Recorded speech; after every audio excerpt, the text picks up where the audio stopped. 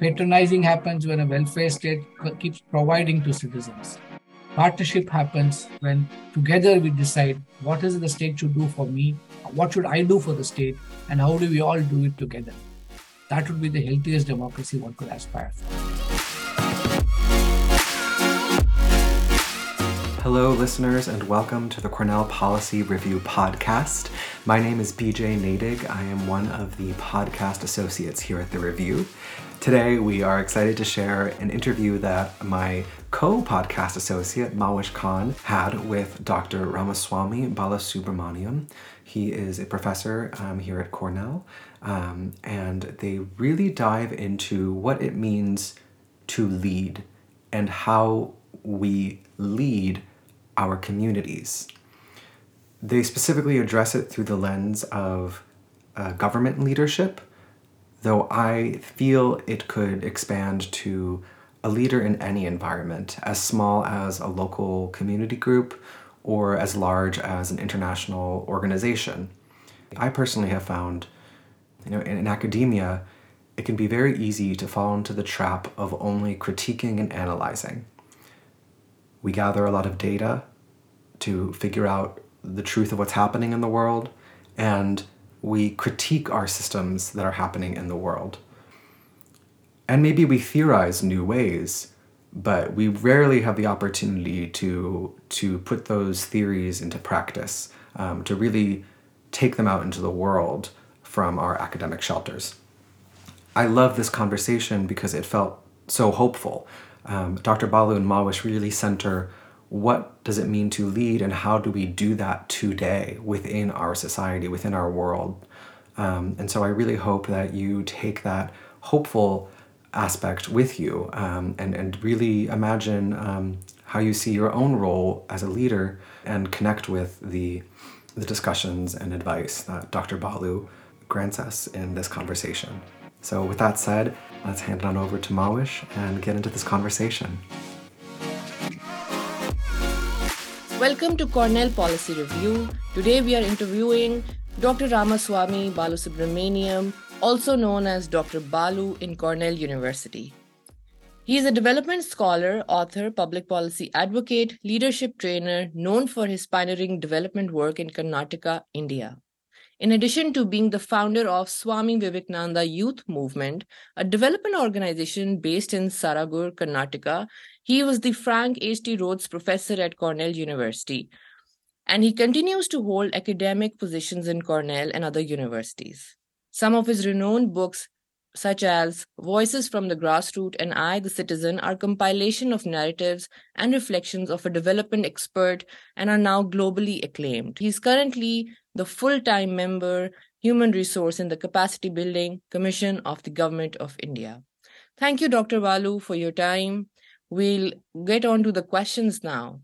So, how do we define effective and impactful leadership? And how does this affect our perception or identification about leaders? I think this is a great question to begin with. Thank you, Mawish, for having me on the show and this podcast that you're doing for Cornell Policy. We need to first understand what leadership actually is. Otherwise, without that basic understanding of leadership, and I would like to bring in a counterintuitive way of looking at it. We normally equate leadership to positions of power. We see people as leaders, and my discomfort is looking at it as leaders, and I would like to present it as people exercising leadership. So I believe that everybody has opportunity to exercise leadership. Everybody has a volitional choice if they don't want to exercise leadership. So it's volitional. I can do it if I want to, or I can step back and allow others who are better than me to exercise leadership in that point of time. The moment you have a construct of a leader, we sort of put the pressure that they have to be performing all the time, 24/7, and display a set of qualities which in certain contexts may be completely irrelevant and inadequate. So, and that's when they start projecting counterfeit leadership. So for me, as far as I'm concerned, in a complex world that we're living in, leadership is about how do we demonstrate resilience, adaptiveness, and ability to keep learning all the time to do what?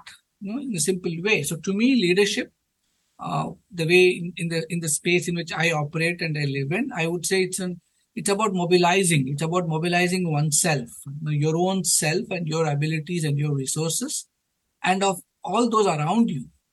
And all this is because you want to do something. So it's an activity of mobilization to do something. And what is that you do? It's about mobilizing oneself and others around you to do something societally constructive. The biggest challenge today is today's world of, call it VUCA or BANI or whichever way we describe it, the complexity and the diversity of challenges that we have. You're never sure you're going to succeed. So for me, it's about mobilizing oneself to do something societally constructive along with others amidst enormous uncertainty. And that is the real challenge for leadership today. And it is those who can understand this, do this, who are willing to be vulnerable, willing to have the humility to learn all the time, and willing to say that they're willing to be absent by being sort of being present by being absent is the way I put it. And if they're willing to do that, then they are the people who are exercising leadership, and that's a leadership the world requires today. Right. So, is effective and impactful leadership defined by innovation and transformation or by the perpetuation of popular ideas? I think I would strongly subscribe to the fact that it's about innovating, and it's about it's less to do about it's I would say less to do about seem to be popularizing ideas, but looking at ideas which can actually work for the betterment of society, using innovation to express it, using transformational ways of mobilizing people to actually get those innovations play out in real life. So it's a combination of all three, but it's not about I doing it at all. And that's a big difference. It's not about I innovating. It's not about I transforming people. It's not about I ideating. It's about getting the ideas together. It's about enabling people to transform their ideas into action. It's about innovating to bring out actions which actually make a difference in people's life. So to me, it's not about me, but it's about the work at the center, the work of innovation, the work of transformation, the work of actually enabling impact, which the work of actually ensuring that our solutions are effective and carried out in a way in which it can work even without us. To me, that is real impactful leadership. Okay, so my next question would be, what are the long term social impacts of impactful and popular leadership? I would hesitate to say popular because I'm defining popularity in a world which is just aggrandizement. I would hesitate to call it popular, but I would use the word impactful definitely. Any leadership which leaves behind societal progress, change in an institutionalized framework, which makes me completely irrelevant after some time if I'm exercising it, and is enabled to carry on by itself the momentum that we create, a leadership which is self-transformational as well as enable others to be self-transformed, a leadership which is not pretentious, not about glorifying oneself or one's actions. This is the kind of leadership that truly, I would say, is necessary and impactful. Uh, are there people like this? There are a lot of people like this, and these are the people who are not expressing their leadership to be celebrated or to be affirmed by society or awarded for their work or rewarded for their work, but people who genuinely get joy by the change that they leave behind. So what the world needs is this institutionalization, which is beyond individuals. So that's the way I would frame it. For a leader to be effective, how important is that they are aware of grassroots realities?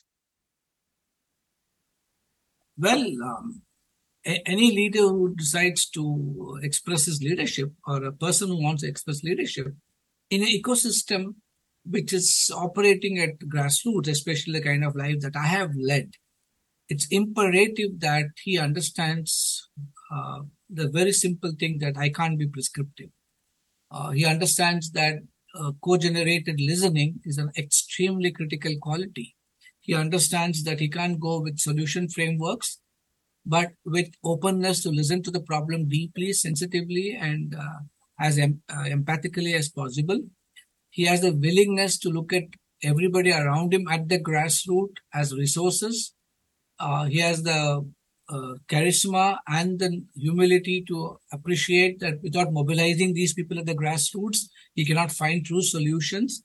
And even if you were to prescribe solutions by the charismatic and academic approaches that he might be exposed to, it may not last long. It may never be society's problems for the society that he's working with, but it will end up as his solutions for society's problems, which will never get sort of sustained by itself.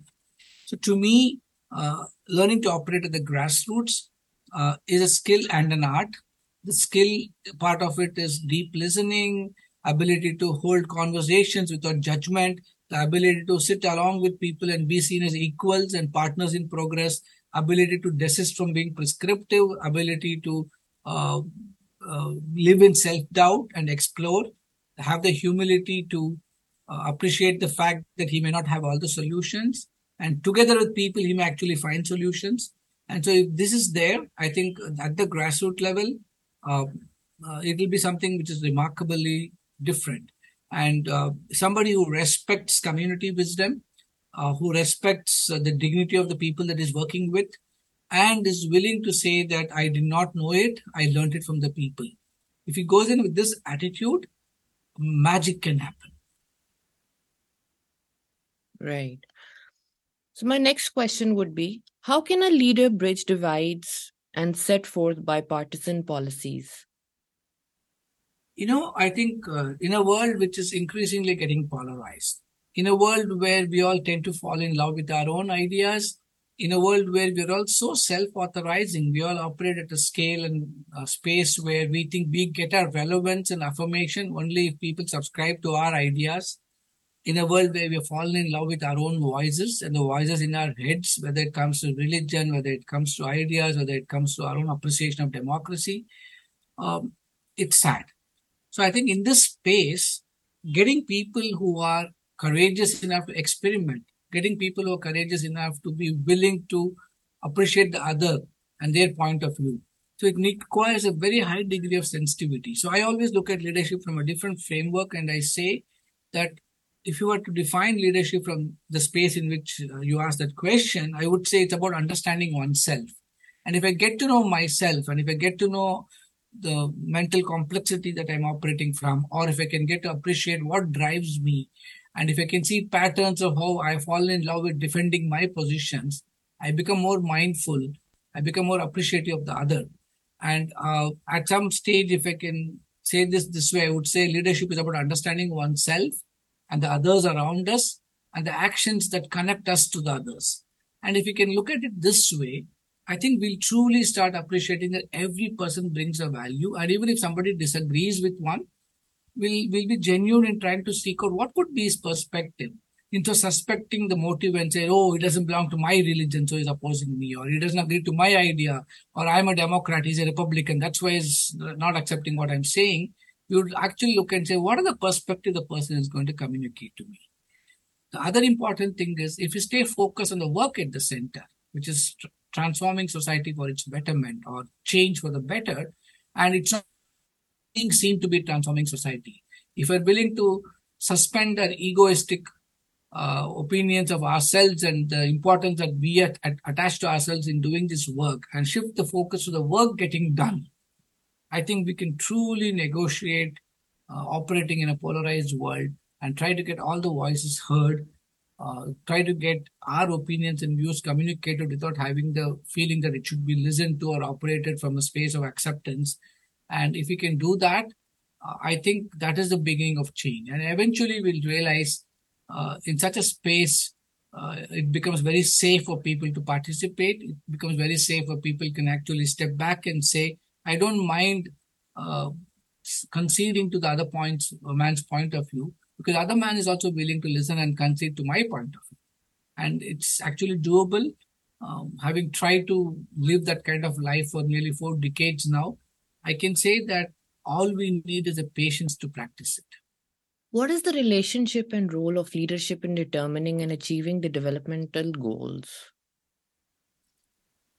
If you look at my life's journey, Mavish, I would say that initially I thought I need to understand development from a space of the science part of development.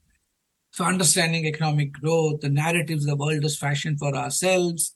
Then I thought maybe it's not about just understanding these principles. It is the efficiency, the managerial efficiency of implementing programs for people. And in the context in which I operated, the state and how it performed and how what kind of abilities the state had in getting its implementing machinery to execute efficiently. So when it was not efficient, I thought that, oh my God, if you can train these guys in good management, if you can give them managerial skills, and that's all you need, then I thought, as I learned more, experienced more, I could understand from different dimensions. I realized it's possibly a bit of all this, but that's not alone enough. What is truly needed is a new generation of people who appreciate leadership the way I have described it, and start looking at it from this perspective and start operating from this dimension. So once you start doing that, then I think these are the people who shape the policies of the world. These are the people who are willing to reframe policies and refashion narratives if they realize that they are wrong. And they are willing to even try out other ways of looking at it.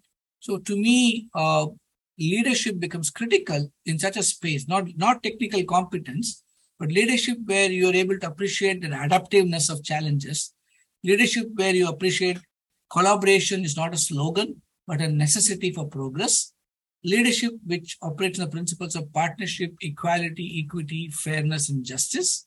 And if you can do this, I think it is those kind of people who actually, whether they're occupying leadership in public positions, they can take their organizations, their countries, or the world even to greater heights.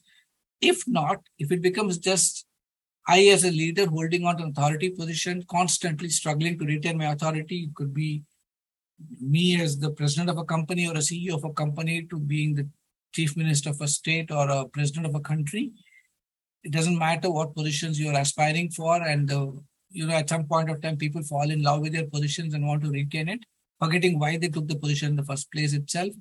If people go beyond all this, I think these are the people who shape policies which are humane, compassionate, and responsive to the needs of communities for whom these policies are made. Okay.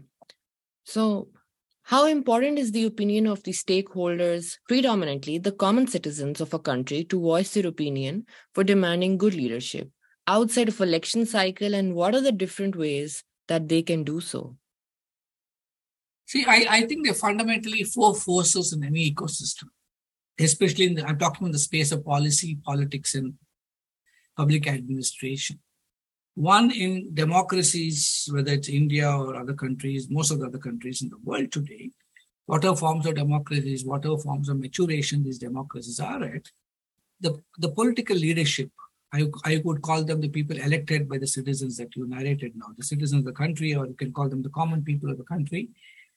They are the ones who shape the narratives. They are the ones who actually create the appreciation of development and set standards for it and say that how are we going to solve it. Now, they are the ones who also believe that they are reflecting the aspirations of people because they're elected by the people, they represent them. And in representative democracy, that's the way it operates, whether it's the American Congress or the Indian Parliament or the Diet of Japan or any country you can take. Now, if they represent the will of the people, why do they exist? They exist to solve or enable the people's progress.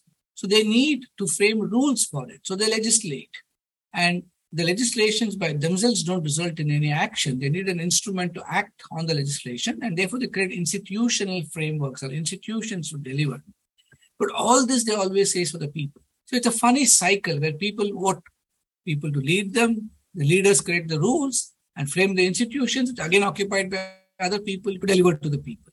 So I think the tension or the equilibrium that these four forces create in any society shapes the way that that country or that society evolves. If the political leadership is strong, enlightened, and truly representative of the people, they'll actually respond to people's needs.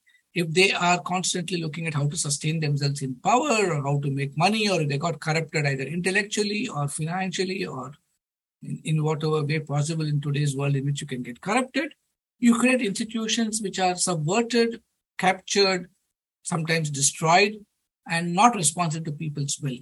So for me, when the narrative of citizens actually shifts to thinking of themselves, not just as people who cast votes to elect people to represent them in parliaments, but actually start thinking that I am authorizing the environment in which development is happening. I am authorizing the environment in which these political leaders I have elected operate. I am authorizing the environment in which they form rules and regulations driven by my needs, expression of interests, my aspirations, and my accountability demands, and to make it presentable in a transparent manner. Once I start taking on the responsibility of being the authorizing environment, shifts happen. So, to me, what the world is missing is this part of movement from being an ordinary citizen who just sees himself as a recipient of goods and services from a benevolent welfare state to appreciating that I should start participating in determining the narrative of my own development, whatever it means to him or her.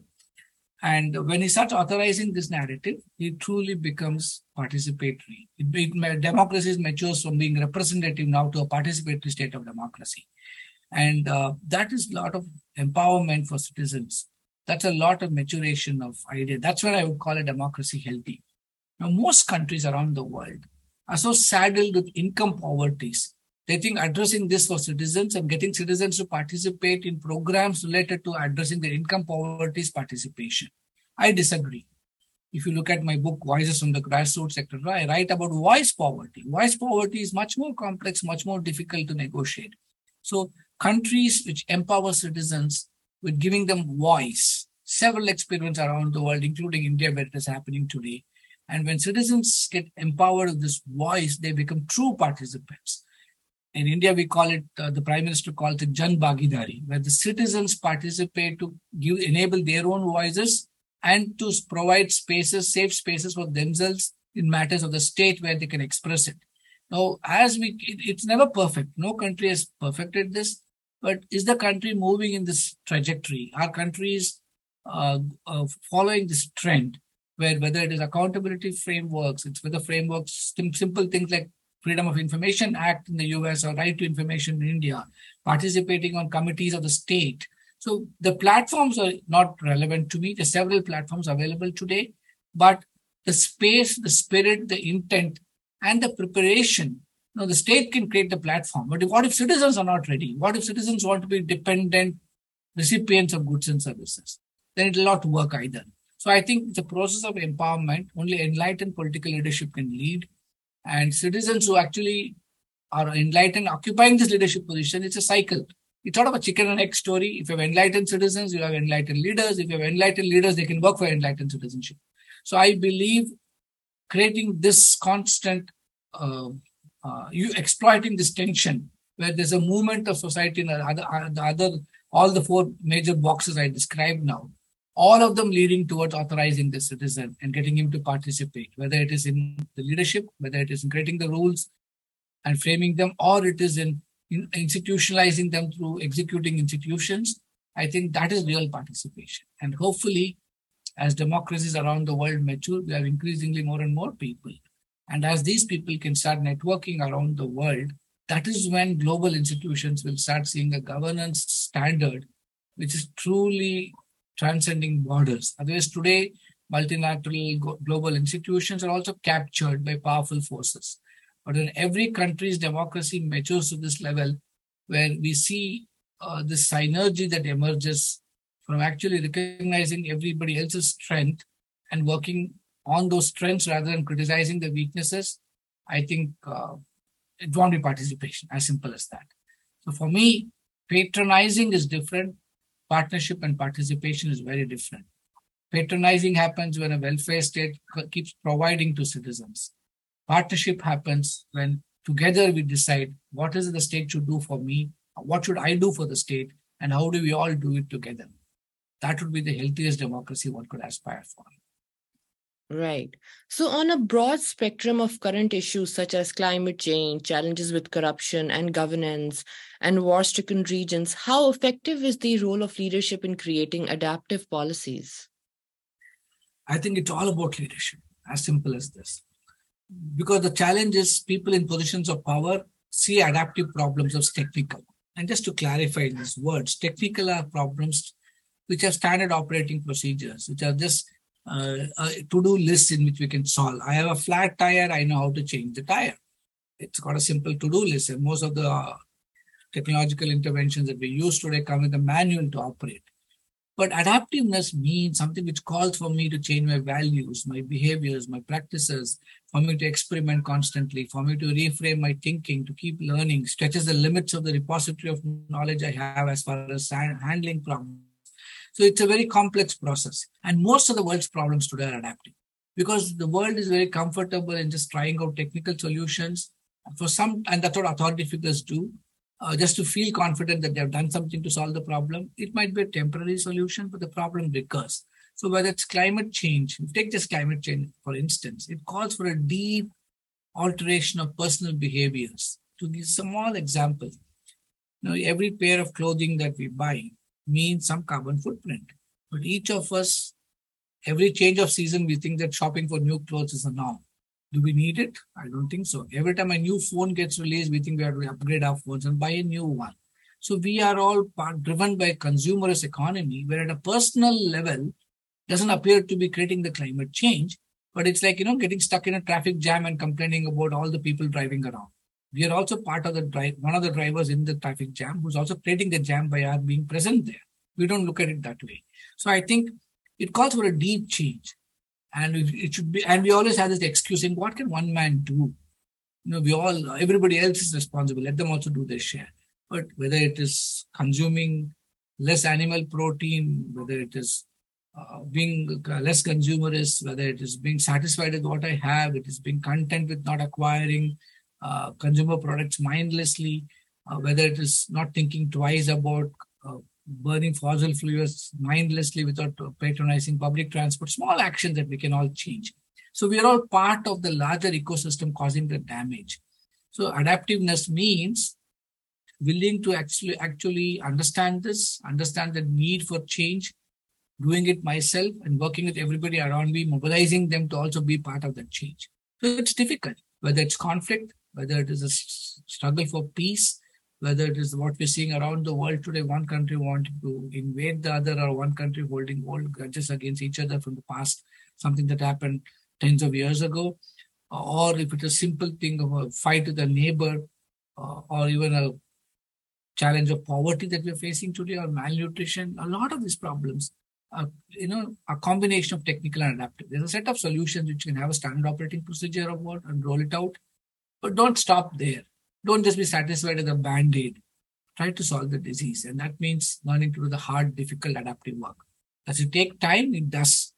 Does it burn a lot of energy and take a lot of emotional demands from the person exercising it? Absolutely, yes.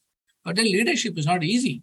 It is a risky business. It is tough. It is difficult. It demands discipline and determination. Well, that's what is so special about leadership, isn't it? Right, absolutely.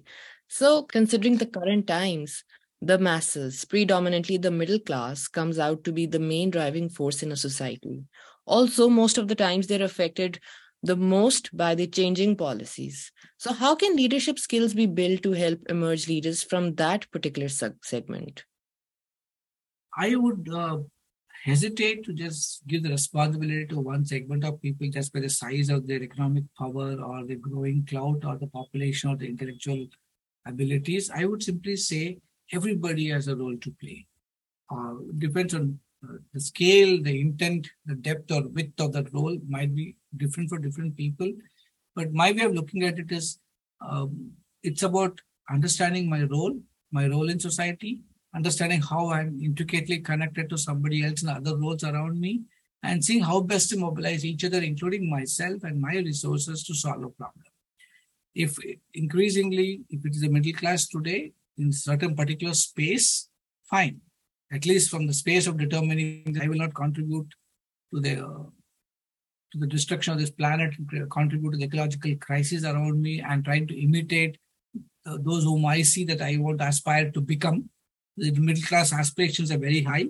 From those perspectives, as they have an obligation to tone down their consumerist aspirations to make themselves more mindful of the fact that if they continue to tread on that path, inequities are the only things that are going to grow. And if they were to reframe the understanding to say, we are a very important bridge in between. I know what should not be done because I'm seeing people who did it have caused a lot of hardship. I know what people are suffering, and therefore, if I can be a little more equitable and just and help in redistribution, I might possibly make this world a better place. Yes, from that perspective, they have a role to play, but I wouldn't just hold them accountable or responsible for that. I believe it's in everybody's interest to do their bit. So I would not categorize it as a class responsibility. I would categorize it as a human responsibility. Right. So moving on, I want to know who has agency now in this era of social media? That's a great question. I'm struggling to find an answer, Marvish. Because agency, how long, for how, what kind of an impact, for how much? Sometimes I feel the people who shape the economic narratives are also able to buy the social media mind space, and therefore they seem to have a lot of agency. Sometimes I feel a lot of these YouTube influencers and bloggers who are unseen, unheard of in their own spaces, but suddenly find expressions. And I feel social media has enabled this democratization of expression. They seem to have an influence. Sometimes a 17-year-old becomes a strong spokesperson for products that she's enabling the marketing of, and therefore she becomes, in a sense, a negative influencer because she's promoting and encouraging consumerism. So it's so difficult to figure out. So for me, uh, I'm not even sure I have an answer to your question, and I've been struggling to find it. It's all in context, and in some contexts, it looks like democratization of this voice is great. In some contexts, it looks like it's still capturable, still elite forces capture this space. So it's difficult to form one opinion. All I can say is it's an important toolkit available to mankind. And if we can all apply ourselves and ask ourselves, can I use this toolkit for betterment of society? That would be a better approach. My next question is about understanding the system and leadership. So, in your opinion, who is the driver in policy making, the system or the leader? It's it's a very dicey question that you're asking, Bhavesh. I think it's a chicken and egg story. Systems produce the people who possibly could make a difference of policy making. But then systems will always produce people who are aligned to the system already and who are not a threat to the system. And therefore the system promotes itself, propagates itself. And they're not the change makers in reality. So I think creating the leadership which is uh, which understands productive dissonance, which is not afraid of creating disequilibrium with the confidence that good will come out of it. What I call productive disequilibrium are the ones who actually shape the narratives. If you look at the world and take an objective view, people who are not being threatened by the system, people who are not being cowed down by systemic pressures to just yield, reconcile, and just compromise with their own way of thinking and fall in line, these are people who are just the followers. But people who have the courage to stand up and say, I'm going to make a difference if it means changing the system and fighting against the tide, finally they are the ones who actually move the needle a bit. So I am more inclined to believe that people who blame the system are the excuse givers. People who say, well, I understand the system, I appreciate it, I'll take the good out of it, but I'm not going to take things lying down. I'm going to challenge the system, see where I can move the envelope a bit more and see if I can progress both personally and as a group, as a society, as a community, to bring about the change that I think society will benefit from. They are the ones who make a difference. So to me, I would be more inclined to believe in that. Right. So, Professor, my next question would be across the world, we are seeing a rise in the leaders with authoritarian views. What risk does this pose? I would just not call them leaders. I would call them people in positions of authority or becoming more authoritarian. It's a real threat because they are the ones who want to defend their authority. They are the ones who defend their authoritarianism. They want to defend their ideological movings. It can actually it's not going to last long is also my feeling because in a world where we are having also a generation of young people who are increasingly restless, who are not satisfied with the status quo, who are not just going to be willing followers, but are going to be people who are going to demand rational explanations for actions of these people. It'll at some point of time, we're already seeing this sign in several other countries in the world today, where authoritarianism is actually showing responses where people are not going to be cowed down. Whereas if you look at for some great other democracies where there is space for dissent, there is space for expression of those differing voices, despite the media shaping certain narratives today. It is these are the real steam release valves that those societies are put together. So to me, it is those leaders who might actually be in authority but are not authoritarian, who provide the space for dissent, who provide the space for disagreement, who provide the space for discussion and debate, who provide the space for listening, they would be the ones who will finally prevail. It may look like very optimistic statement of mine, but if you look at history and if you study people who have exercised extraordinary leadership, and some of them are exercising leadership even today, whether it is management of COVID to stimulating their own economies, to ensuring welfare for the citizens, to getting more and more people to participate in the shaping the development narratives of their nations. I think it is finally those who will prevail. The others, at some point of time, will fall by the wayside. Right. So my second last question would be, should billionaires be the policy drivers, and is there a check on their power? You are determined to provoke me to answering this. I think in a world so loaded with inequities, where several countries, 1% of the population starts controlling 99% of the wealth, and coming from a ideological space of equity and justice that I come from, I think it's unfair. I would not grudge their having made their billions, but I would grudge if they don't use it for society good. I would grudge it if they don't want to enhance, not sharing their wealth, but sharing the benefits of what their wealth can be applied for. If they can invest their billions in not just trying to capture uh, the policies of countries that they live in, but to actually fashion a narrative where investments on human and social capital can be made, which can actually open up channels for future billionaires from societies which have never seen that. I think that is what we need. So this would be the way I would look at it, and that is the way we should appreciate it. So instead of grudging their participation in policy, I would be very worried about elite capture, which is what is the norm today. I would see how do these people use that to actually capture the narrative of democratizing development itself. Okay, so Professor, my last question is about post-COVID situation. As we see that the world is foreseeing the economic strain, what are the leadership skills that should be practiced to accommodate the needs of all segments of the society?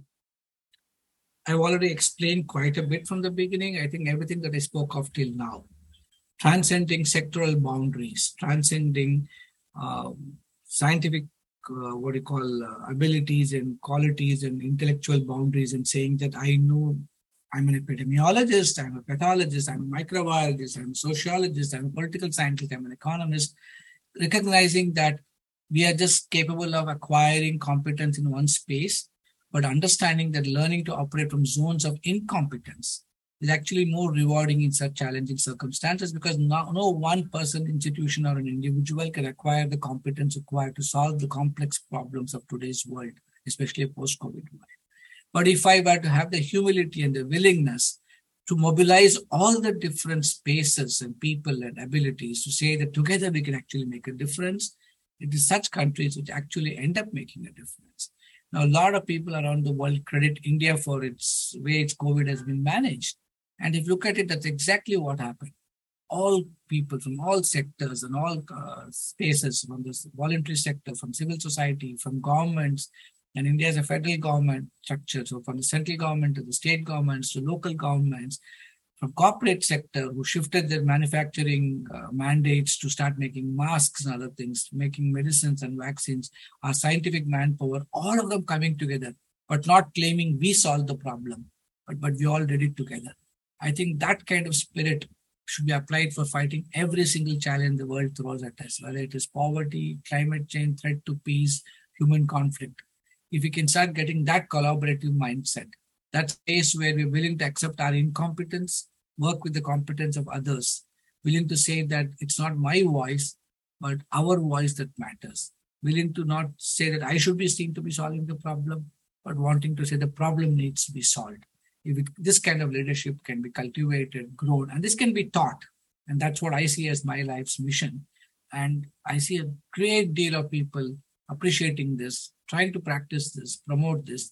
And in that generation, I think a new generation of leadership will emerge where it's not about being a leader, but it'll always be about exercising good leadership for the benefit of mankind. So that is what a post-COVID world is going to enable us to do. And let's hope that that's what happens. So thank you so much for all the wonderful questions you asked me, Mavish, and providing me this opportunity to share some of my thoughts with you and your listeners. Thank you, Dr. Balu, because this was an immense pleasure, an honor for me to interview you and learn more about leadership. I don't think there is ever going to be a stop to my questions and curiosity, but thank you very much for your time, for your answers, for your intellect, and sharing all that you could in this limited time. Thank you very much.